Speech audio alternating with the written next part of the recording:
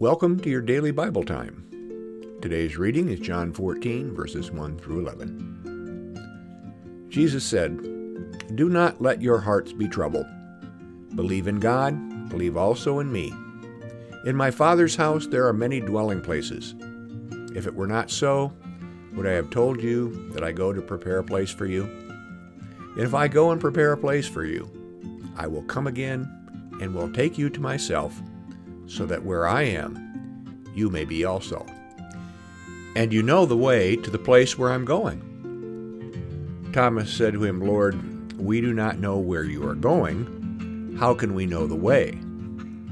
Jesus said to him, "I am the way and the truth and the life. No one comes to the Father except through me. If you know me, you will know my Father also. From now on, you do know him and have seen him." Philip said to him, "Lord, show us the Father, and we will be satisfied." Jesus said to him, "Have I been with you all of this time, Philip, and you still do not know me? Whoever has seen me has seen my Father. How can you say, 'Show us the Father'? Do you not believe that I am in the Father, and the Father is in me? The words that I say to you, I do not speak on my own, but the Father who dwells in me does his works. Believe me that I am in the Father, and the Father is in me. But if you don't do that, then believe me because of the works themselves." Here ends the reading. Thomas is a bit thick-headed.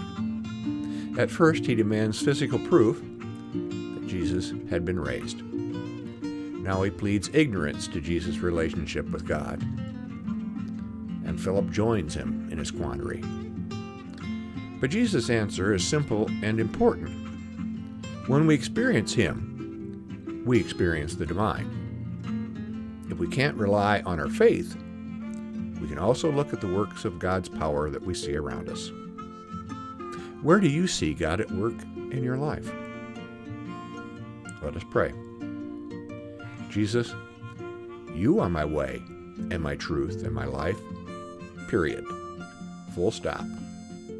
Amen.